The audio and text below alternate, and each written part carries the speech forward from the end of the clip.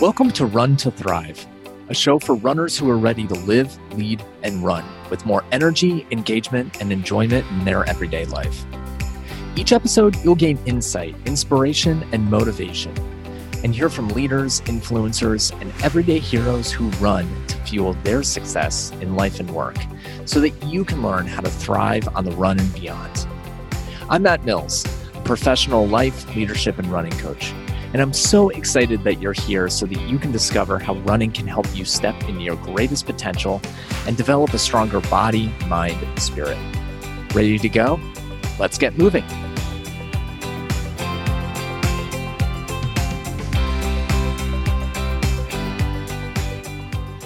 Whether it's somewhere you live or have never traveled to before, it's surprising how much of a city or town or any other area that you can experience just by running through it.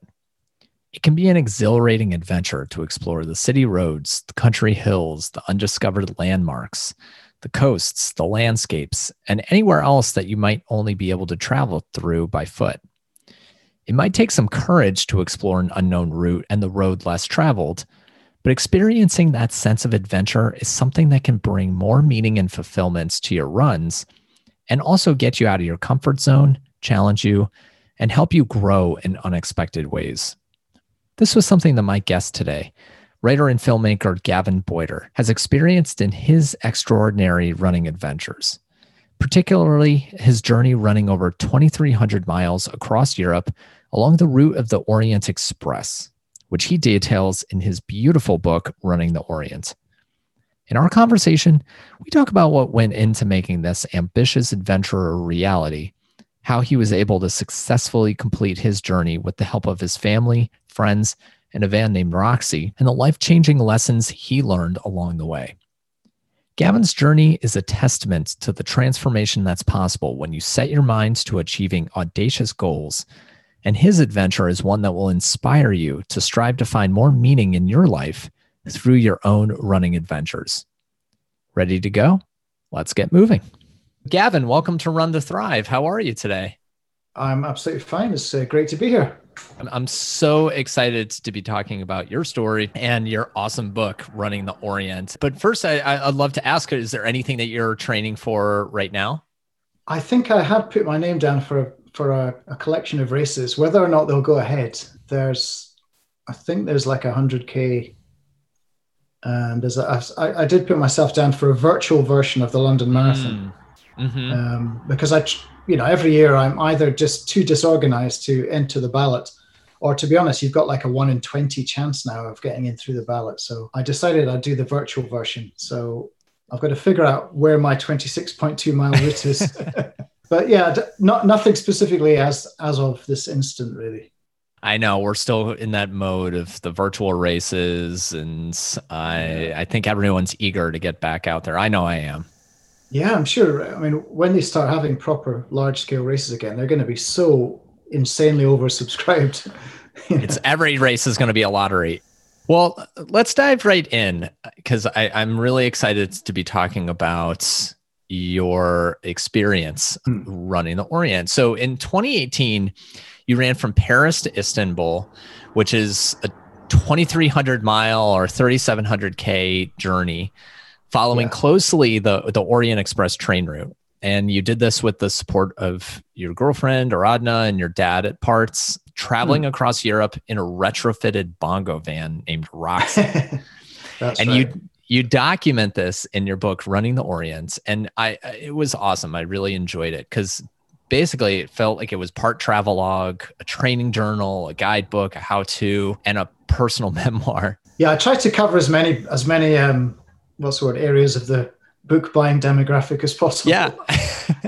It made it such a fun read. You've been running since you were 34, and what you called these kinds of adventure is this long distance adventure running.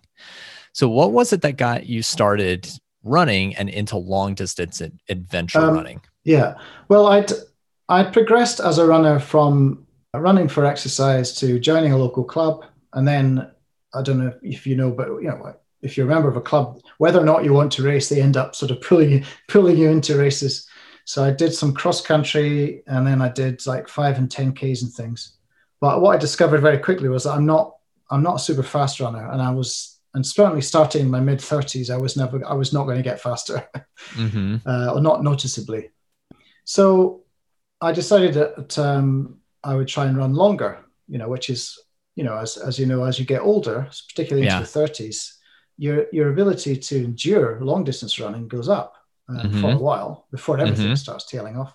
I did a few marathons, and then I sort of stumbled upon these, when I was training for a marathon, these people that were running in small groups of 2 and 3, and they were sort of jogging along, but they were wearing T-shirts that said Tring to Town. And I thought, Tring, that's like 40 miles from London. They're not running 40 miles, are they? Yeah. And I asked a couple of race marshals, and they said, oh, yeah, not only that, but tomorrow they'll be going back the other way, some of them. So it sort of redefined. I'd not even really heard of ultra running at that point. So I went to the local bookstore and found books by Dean Karnazes and Scott Jurek and thought, wow, this is a thing, especially in the States. And I kind of got hooked on the idea, but I hadn't at that point done one. So then I got into, I ran 100K from London to Brighton, which is a really beautiful route over the South Downs. Yeah, I bet. It was agonizing, of course, but I kind of really enjoyed it as well. And I thought, I like this because what I hadn't expected was that you have peaks and troughs of endurance. I thought it would be a sort of downward spiral into despair, but actually it was more like, oh, this is a struggle. Oh, it's getting easier. Oh, this is a struggle again. Oh, no, it's fine. I thought, well, I like doing these races. But again, I feel like the pressure of competing against other people takes some of the pleasure of the exploration of the scenery and the hearing the bird song and sort of experiencing new places. I wanted to see whether I could apply this new ability I discovered to run long distances to some form of travel. And that naturally led to John O'Groats to Land's End, which is a sort of a well-known challenge in Britain because, our island is just over 1,000 miles end to end along the roads and longer if you go a more scenic route, as I did. And I thought, well, maybe I could run all of Britain. How many people have done that? Yeah. So that's sort of that was the first challenge, really, was to see whether that was possible. And it took a lot of planning. And at that point, I had 450 hours of footage, but that was an amazing experience. What it sounds like is that, so you did the run across Britain, and I'm sure that once you did that, then that probably motivated you to think, okay, what's the next big challenge that I can undertake? So what was it that inspired you to take on the journey of running the Orient? It actually came from, weirdly enough, a book signing event. I went to see Dean Karnazes giving a talk on his book, A Road to Sparta. And he'd been a big inspiration for my ultra running. So I thought it'd be great to meet him. And I wanted to give him a copy of my first book. I'd mentioned him in the book and I wanted to give him a signed copy of my book. But unfortunately, by the time I got talking to somebody who was an editor of a running magazine called Like the Wind. It's excellent, by the way. I don't know if you can get it in the States, but I got so interested in my conversation with him that by the time I joined the signing queue, I was way at the back. And Dean's a really nice guy, and he was giving everyone 5 minutes or 3 minutes or something. So while my girlfriend's waiting, on her phone board for me to get to the front of the queue, which takes about an hour. Yeah. Her brain is kind of whirring because she's thinking, well, because I wasn't with her when I did the downhill from here running the length of Britain. So she's thinking, well, if I'm going to do something with Gavin, I don't want to be out in the middle of the, the Appalachian Mountains or something in a van by myself, listening to owls. Right. Yeah. So she was trying to think of something that could combine her love of travel and amazing parts of Europe with something that would be a challenge for me to do. And she just remembered that the first transcontinental train was, I believe, the Orient Express in the 1880s. And because I'd run the length of Britain, she had this crazy thought, could you run all of Europe? And so I get to the front of the queue and I'm signing, I'm meeting Dean and having a photograph taken, and it's really lovely. By the time I get back to Sierra Adno, she's sort of, I've got an idea for your next project. Do you want to run the whole of Europe? Wow. And I thought, that must be a long way. But it turned out if you follow the Orient Express route, which starts at Paris and finishes at Istanbul, Yeah. about 2,300 to 2,500 miles, depending on how you run it. Yeah. I suppose you could run it quicker, but I wanted to visit all the station stops on that line. So Paris, Strasbourg, Munich, Vienna, Budapest, Bucharest, and then finishing up in Istanbul. At first, I thought it was a crazy concept because it was more than twice what I'd run before, and it would take months and months. And I also thought, how on earth are we going to afford this? Because we can't. Yeah. If you add up the cost of, hotels or something, it would just be undoable. And the idea of she didn't do tents, so we weren't going to be staying under canvas, for months on end. Right. So that the next challenge was the logistics. Once I bought into the idea, the next big challenge was logistics, really. Yeah. And what was it that helped to bring that from that idea to a reality? Well, again, it's coincidence. I suppose there were a lot of fortuitous little or serendipitous little happenings. So the first one was meeting Dean Karnazes and Aradna, having the time to think about Dean's talk and think about Europe and think about potential adventures. And the second one was going up to see my family in Edinburgh at Christmas, and discovering that my sister Fiona had a camper van for sale. Well, she called it a camper van, but actually it was an 8-seater van where the seats do fold down at the back to make a sort of bed, but it's incredibly basic. But then she said, there's a whole community of people that convert these vans. They rip out the seats and they build an interior, or they pay a company to put in a pre-fitted interior. So we did a bit of research online and we found all these YouTube videos on the whole van life community, about which you could devote a podcast series. Sort of opened up. And then we'd realized that actually, if I bought this van for my sister for very little money and we put approximately the same amount into refitting her, we would have a support vehicle that would also be our home. And it would save us a lot of money, and it would allow us to stay anywhere, to just pull off the road and conceal ourselves in a little forested area and sleep wherever I ended up, or roughly wherever I finished running. Just on the side of the road, you can sleep where you run, and you don't have to worry about the rain and too much of the elements. Although you did throughout your trip. Yeah, it's not luxurious because not being a purpose-built camper van, it doesn't have the niceties of life like heating or a bath or a shower or a toilet or anything like that. So you have to sort of make do.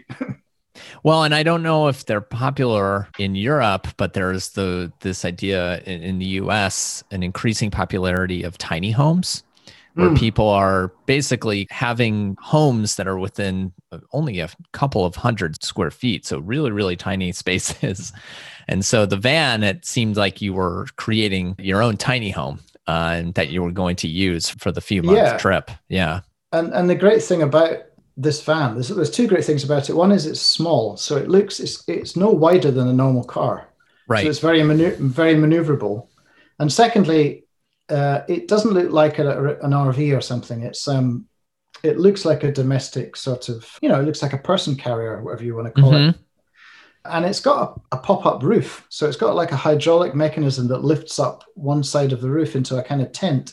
So actually, if you put a bed downstairs, as we discovered, like a sofa, a couch that rolls out into a bed, you could potentially sleep 4 people in this vehicle. Oh, wow. Yeah. And then not that you'd want to.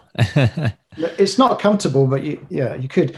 We also discovered if you want to be very surreptitious, if you say you need to spend the night in a city, just park up somewhere and sleep in the van, you can keep the roof down and it just looks like a parked van.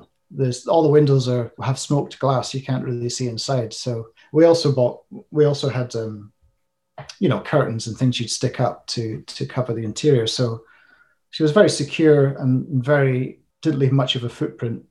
Right. So that made sort of camping by stealth was how we did it, really. Yeah. The van, it served you well. And I know that obviously there were moments that it needed some repairs and all of that, but it got you through and you were able to run through and have all of these adventures throughout Europe through your running, and you're dealing with that fatigue, but you're traveling and you're exploring these new routes. You also want to appreciate those moments of community that you experienced, and also those moments, and you document a lot of this throughout the book, that new adventure. And you talk about that idea of seeking meaning through adventure. And I love that. And it's almost sort of like a mantra. And what I'd love to know is like, what meaning do you get from taking these adventures?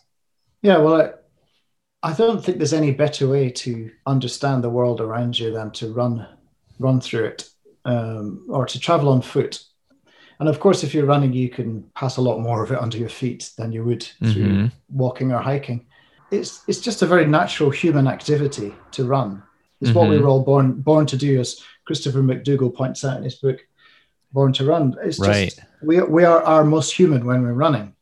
And we have a sort of affinity with the other mammals that are around us when we're running. And I just found that what I loved about the trip was discovering unusual little places and villages really off the beaten track, bits of wilderness that had, where there'd been houses and roads that had fallen back into nature, and things like that you just never encounter through any sort of pre-programmed tourist experience, So that's why I sort of describe it as adventure running. It's not sort of ultra running in the sense of running a known route with a lot of other people. It's the opposite, really. It's running an unknown route by yourself. The only meaning that the meaning I get out of running is just that feeling of being more viscerally alive, I think. Yeah. Whether it was through running through all of these towns and cities in the countryside, from what it sounds like is that you were experiencing life to its fullest. Yes. And I'm glad I did that now, because when you think back to the last year and even the few months ahead, it's been so, the world has really dwindled and shrunk for everyone to the space encompassed by their homes and their workplaces. And we can't travel.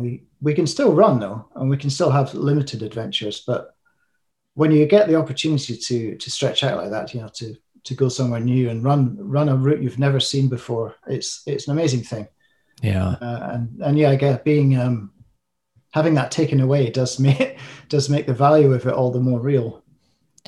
Yeah. And there's always these challenges that come our way. And even on your journey, there were these challenges that you experienced, whether it was getting lost and losing direction, everything that was funny and scary, from running through a nude park and dealing with feral dogs and worrying about bears, and also just that normal fatigue. There were a lot of these challenges. So what was it that helped you keep going in those moments when you felt particularly challenged?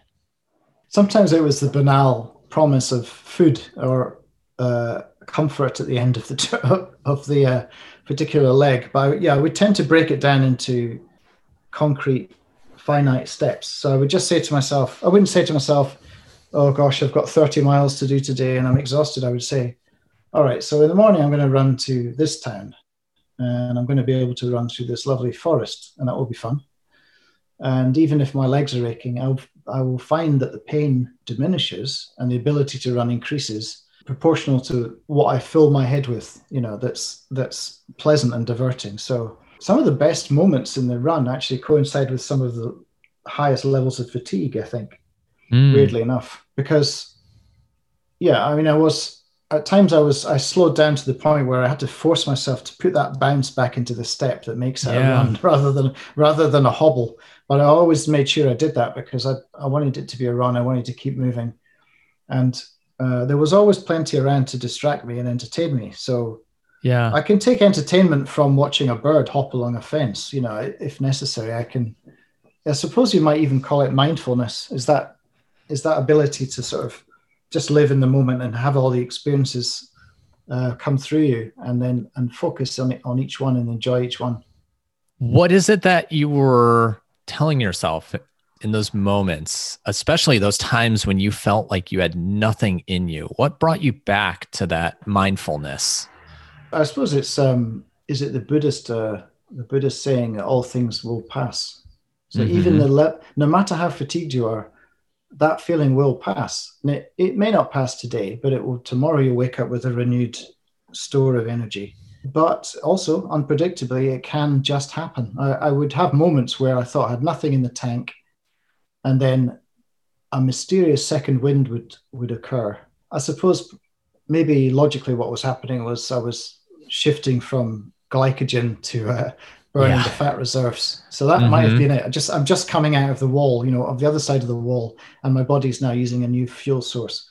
I mean, you can remind yourself of the science behind it, that the body has reserves, not endless reserves, but considerable reserves that most people would never have any reason to access. Right. And then there's the more esoteric, philosophical premise that pain passes. Pain is a temporary state of mind. And if you distract yourself from it and just keep going, you'll be okay. You will survive. And I think that's a lesson that people can take not only through running, but in other times that are challenging for them in their life. Yeah, running is just, in a way, long distance running is almost like an arbitrary pushing of yourself into that painful place that most people spend most of their lives trying to avoid. Yeah. With that, when you were running and you were doing about 32 kilometers a day, which is about 20 miles every day, but you also had this support system around you. You had your girlfriend, Aradna, and then your dad at moments, and also Roxy, the band. Yeah. So what did it mean for you to have those people by your side and have that system of support around you? Oh, it's absolutely essential. It was definitely another way of keeping going, is to know that you're going to have a friendly face to greet you at least halfway through the day and at the end of the day. Because I tended to meet my support van at lunchtime and then in the evening. But yeah, I mean, Aradna initially, naively, we both thought that she would have a lot of free time to explore. Yeah. And no, because she had to navigate. She had to help me route plan. She had to find somewhere to stay for the night. She had to buy all the food. She had to buy fuel. She had to source water. There were a lot of complicated logistical tasks to undergo. And then she had to sort of figure out where on earth I was and whether I was okay. Yeah, so having that person frees me up just to run, to run and see things and remember it, take notes in the evening and photographs. I haven't yet tried to have, and I'm sure this will happen fairly soon, an entirely unsupported adventure run. Yeah, that would be a whole different kind of level of endurance, I think. Well, that's the thing is, as runners, it's important to have that support. You're out there on the road all by yourself, but as you mentioned, it almost seemed like she was working as much as you were in a way to help make sure that you were able to be successful. Absolutely, yeah. And I didn't even mention feeding me, which was, of course, a constant, I need a constant conveyor belt of calories. Yeah. And I think 5,000 to 6,000 calories a day. So wow. Doing that and cooking in the van is not the easiest thing. We have 2 gas rings and a grill that is very temperamental. Just the logistics of getting enough food in my system and then stocking up again was a big thing. Yeah. Support is everything. Even if I hadn't had her there, the amount of work that she put in before the adventure in terms of logistics and spreadsheets and budgeting and everything else. So I don't really believe that anyone ever has a fully unsupported adventure run, because they're bound to be supported in some sense. Either they've got social media or they've got pre-planning, or there's something that's gone into this that's not just come from them. You're never just running by yourself, even though you're taking the steps. But everything around you, whether you're running a marathon or even a 5K, or if you're out doing a virtual run, there's probably someone or something that's helping you get by.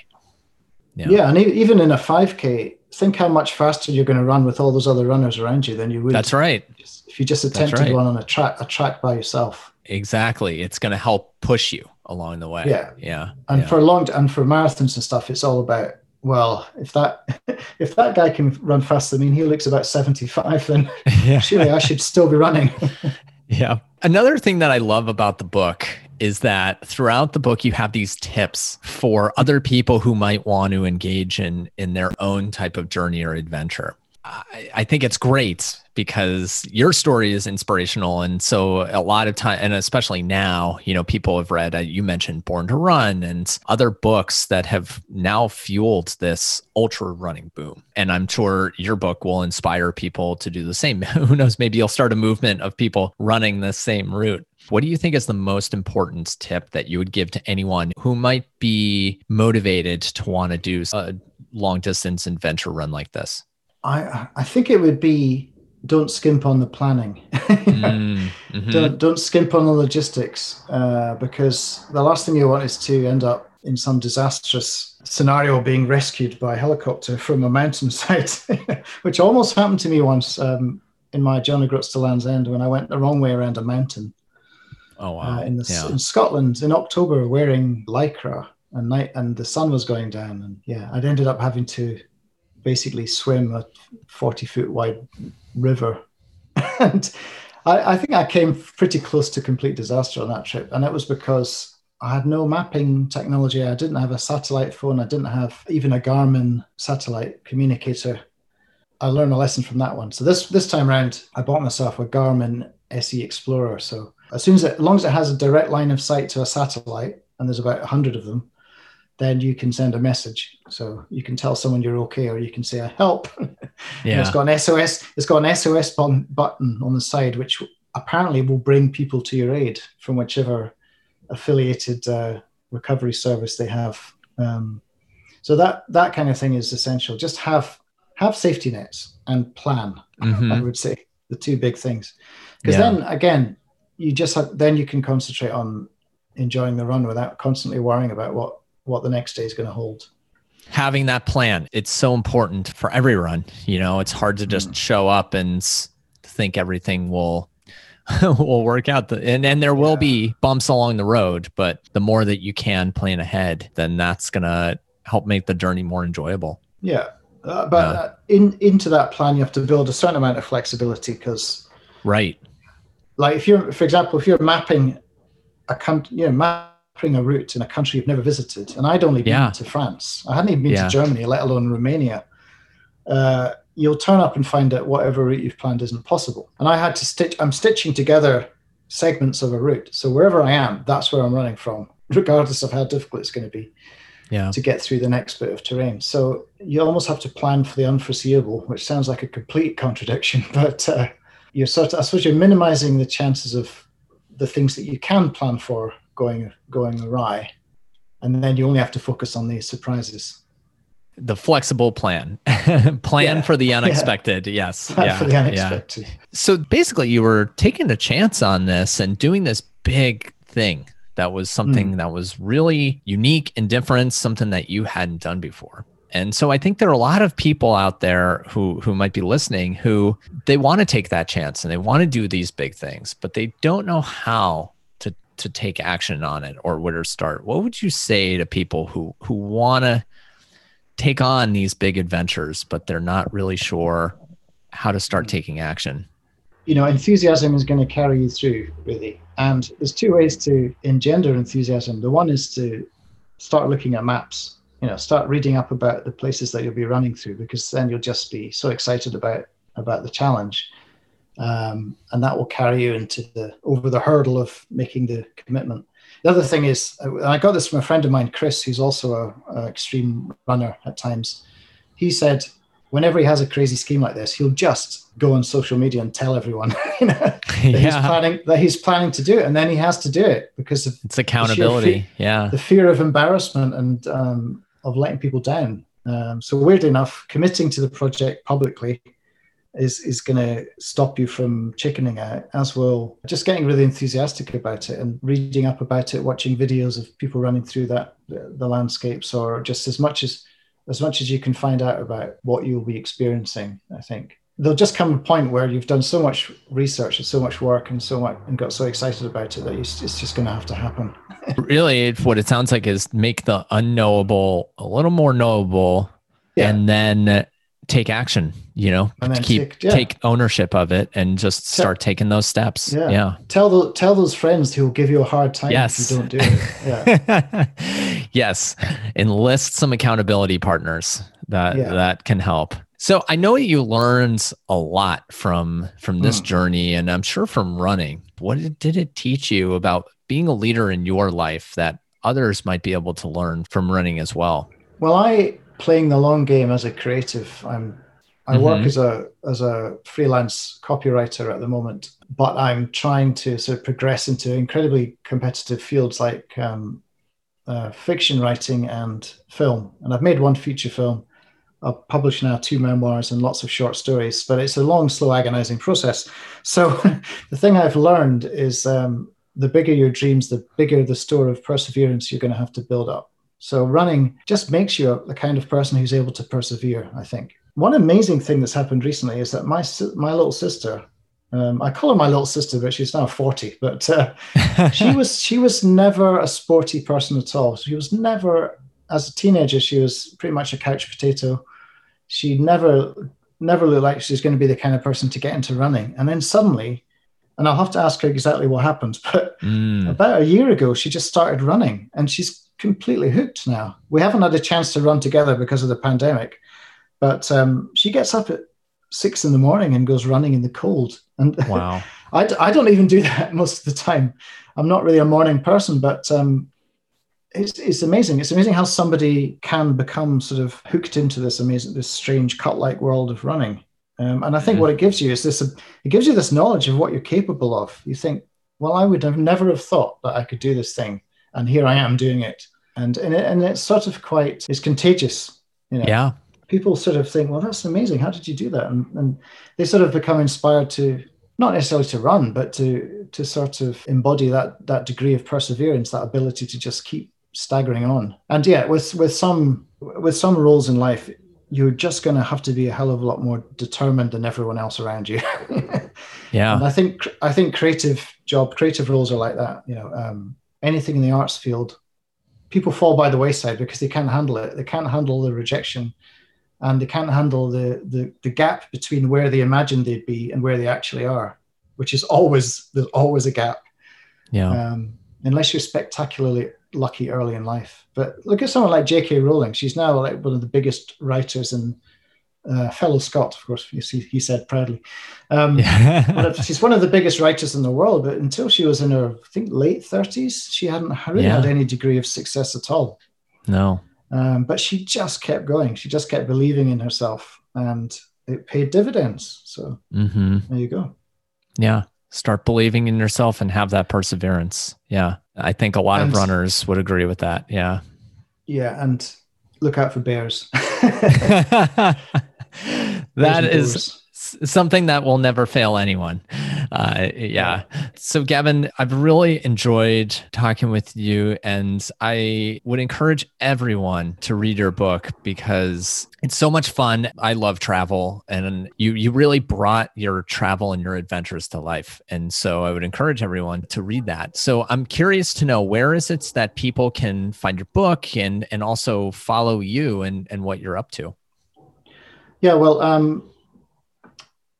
at the moment, because all bookstores seem to be shut, and I'm not sure it has paperback distribution yet in the States because of the timing. It came out in 2020, so the best place to get it is probably online. So what I would recommend people do is, if you can get it through your local bookstore's online ordering system, then do that, because then you'll be supporting a small business, helping bookshops survive.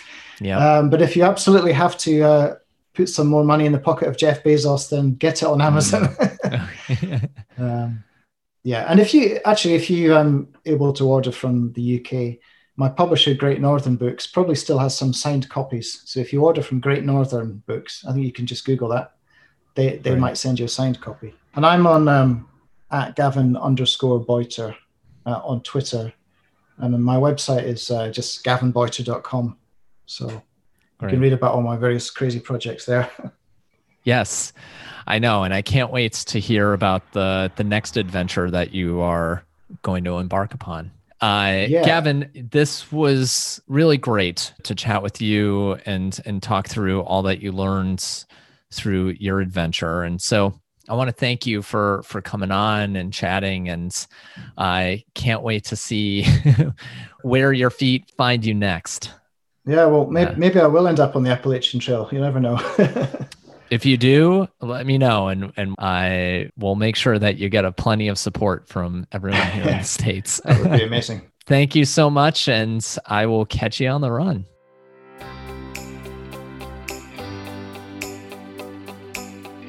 Thanks again for joining us on the Run to Thrive podcast. I hope you enjoyed this week's show. If you're interested in learning more about how you can live, lead, and run at your best, visit coachingontherun.com and follow on Facebook and Instagram at Coaching on the Run. And if you like what you heard today on Run to Thrive, please leave a review and remember to subscribe to receive new episodes as soon as they're released. Until next time, I'll catch you on the run.